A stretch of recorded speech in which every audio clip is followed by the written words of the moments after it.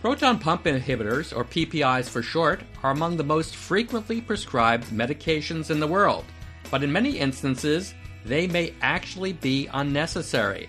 On today's program, we'll take a look at the overuse of this medicine and potential risks. Welcome to GI Insights on ReachMD. I'm your host, Dr. Peter Buck, and joining me to share his perspective on PPIs is Dr. Alexander Perlman.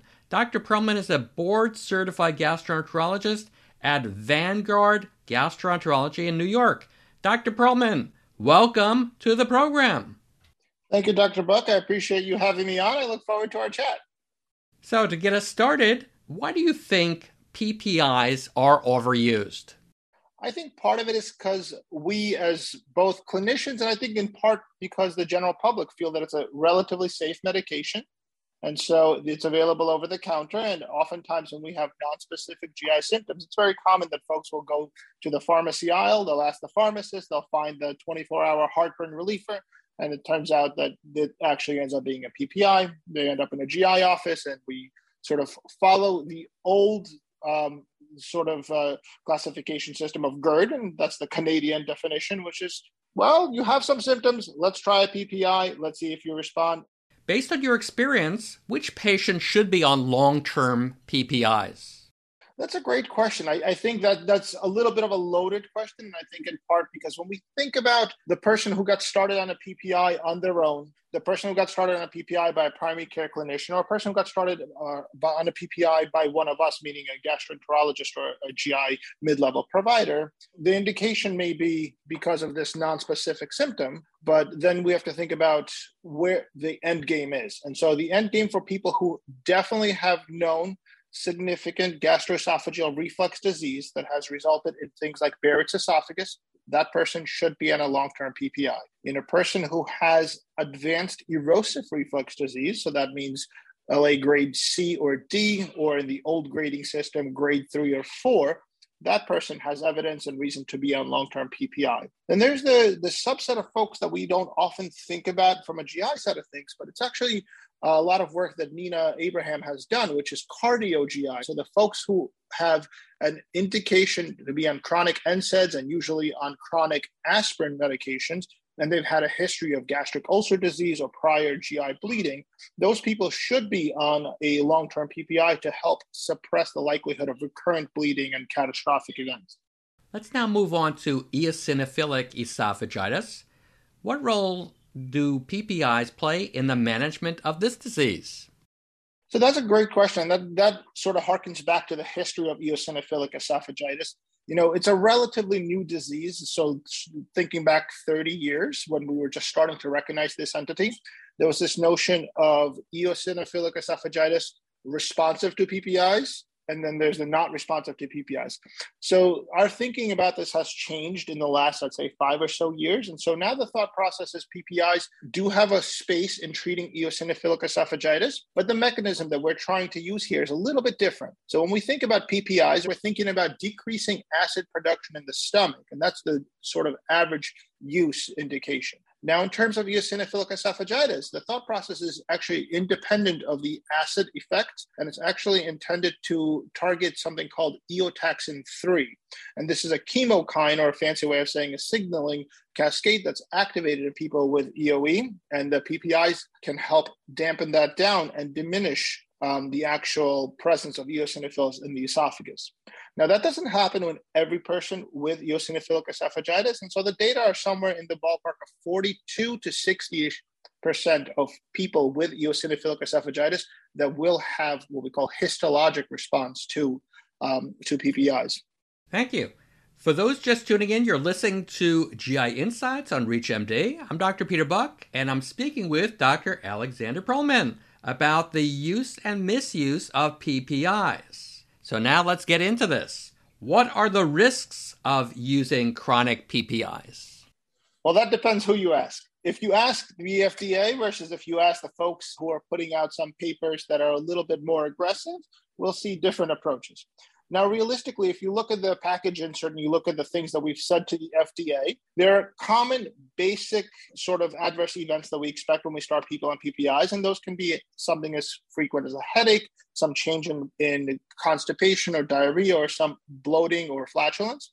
And that's not a common thing. And those things have a tendency to go away once we stop the medication. Then there's been a lot of hype, and the hype is rooted in the fact that the associations are scary. And that's been things like chronic kidney disease. That's been things like dementia. There's been things like bone density issues and even cardiac events. And so that was addressed very nicely in some literature, but we still have low quality data to support these potential risks. And so for now, with the data being poor, we still want to make sure we're doing a risk-benefit analysis and then the benefit of the medication outweighing the risk. There's been a really nice guideline that just recently came out from the American College of Gastroenterology, and that's the guideline for the updates with the management of gastroesophageal reflux disease. And they have this beautiful table they put together looking at these long-term risks of PPI and really showing the hazard ratios and odds ratios here are tiny. And the only evidence that we have that we can say is robust enough for us to actually hang our hat on is there is a little bit of an increase, a true increase in GI infections that happen. And the thought there is the bactericidal effect of the gastric acid is diminished because there's less gastric acid, while everything else is more of an association, correlation, or even just a theoretic physiologic risk. And specifically Clostridium difficile, could you just comment on that?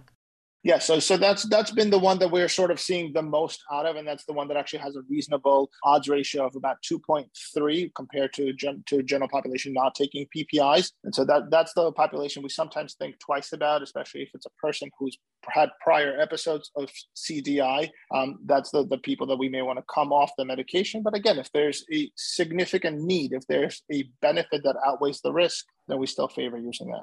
Thank you. And this is a question that everybody's asking. Does the use of PPIs increase the possibility of acquiring COVID-19?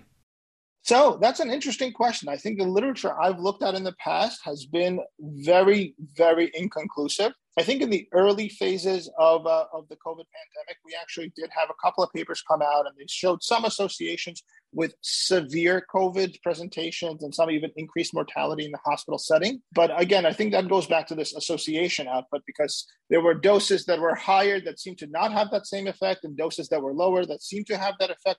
So it really wasn't clear. And at present, based on the data that I've seen, I would say, no, it does not increase the likelihood of you getting COVID-19. Now, one nuance that I think is important to suss out there, and this is more conjecture than actual data, is the fact that obesity is a risk factor for severe COVID disease, and obesity on its own is a risk factor for gastroesophageal reflux disease. And so I'm wondering if in folks who happen to be coming in to the hospital setting with COVID, because it's going to be more severe in the obese population, they're also potentially on these medications if we're just looking at another association rather than a causative event. That's good food for thought, and I don't know that there's any literature out there quite yet at this point. Thank you.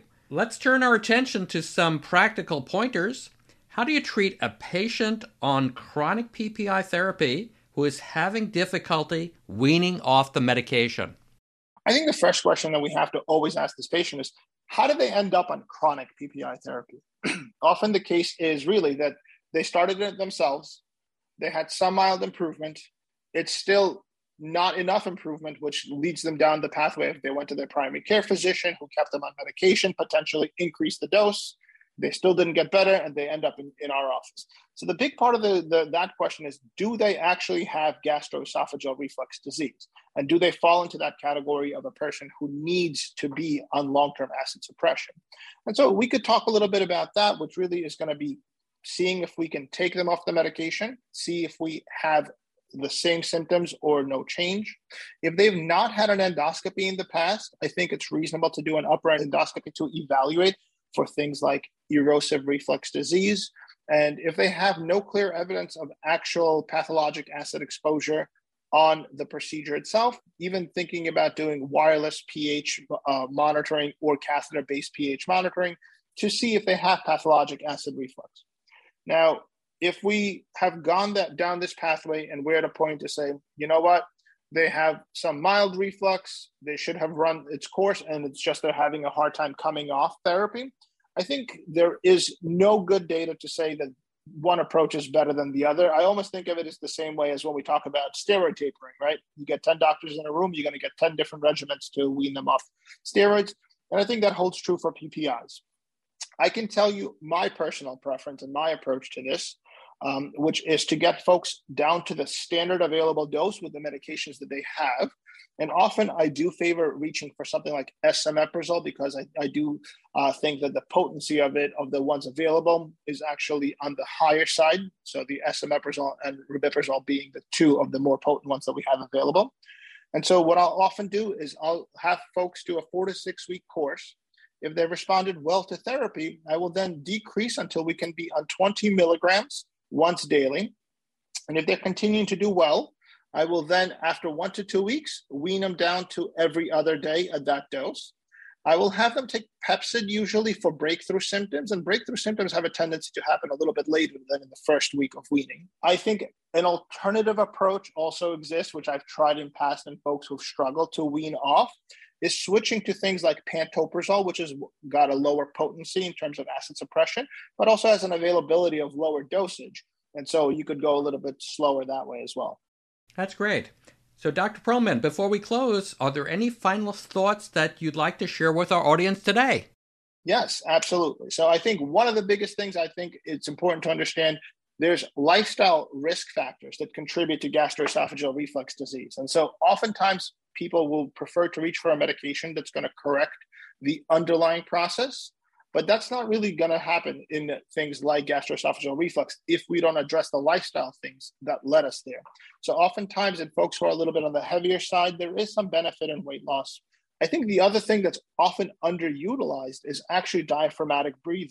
So Magnus Holland had a really wonderful paper in the Red Journal, I think it's about 2 years ago now, that showed postprandial reflux episodes and symptoms significantly decreased in folks who practice diaphragmatic breathing for about 5 to 10 minutes after meals that were known to cause a reflux. And so I think a lot of folks have still not implemented this in practice, but the risk is minimal and the benefit can be fantastic for patients. I often recommend it, and I actually suggest the Michigan State University has a really nice 4-minute video to teach patients how to do it. So much so, I actually included it in my notes. That's great. I really appreciate your wonderful insights today. Dr. Perlman, thank you so very much. It was a pleasure having you on the program. Thank you, Dr. Buck. I had a great time. I look forward to hopefully doing this again sometime. I'm looking forward to it myself. For ReachMD, I'm Dr. Peter Buck. To access this and other episodes in this series, visit reachmd.com/GI Insights, where you can be part of the knowledge. Thanks for listening, and see you next time.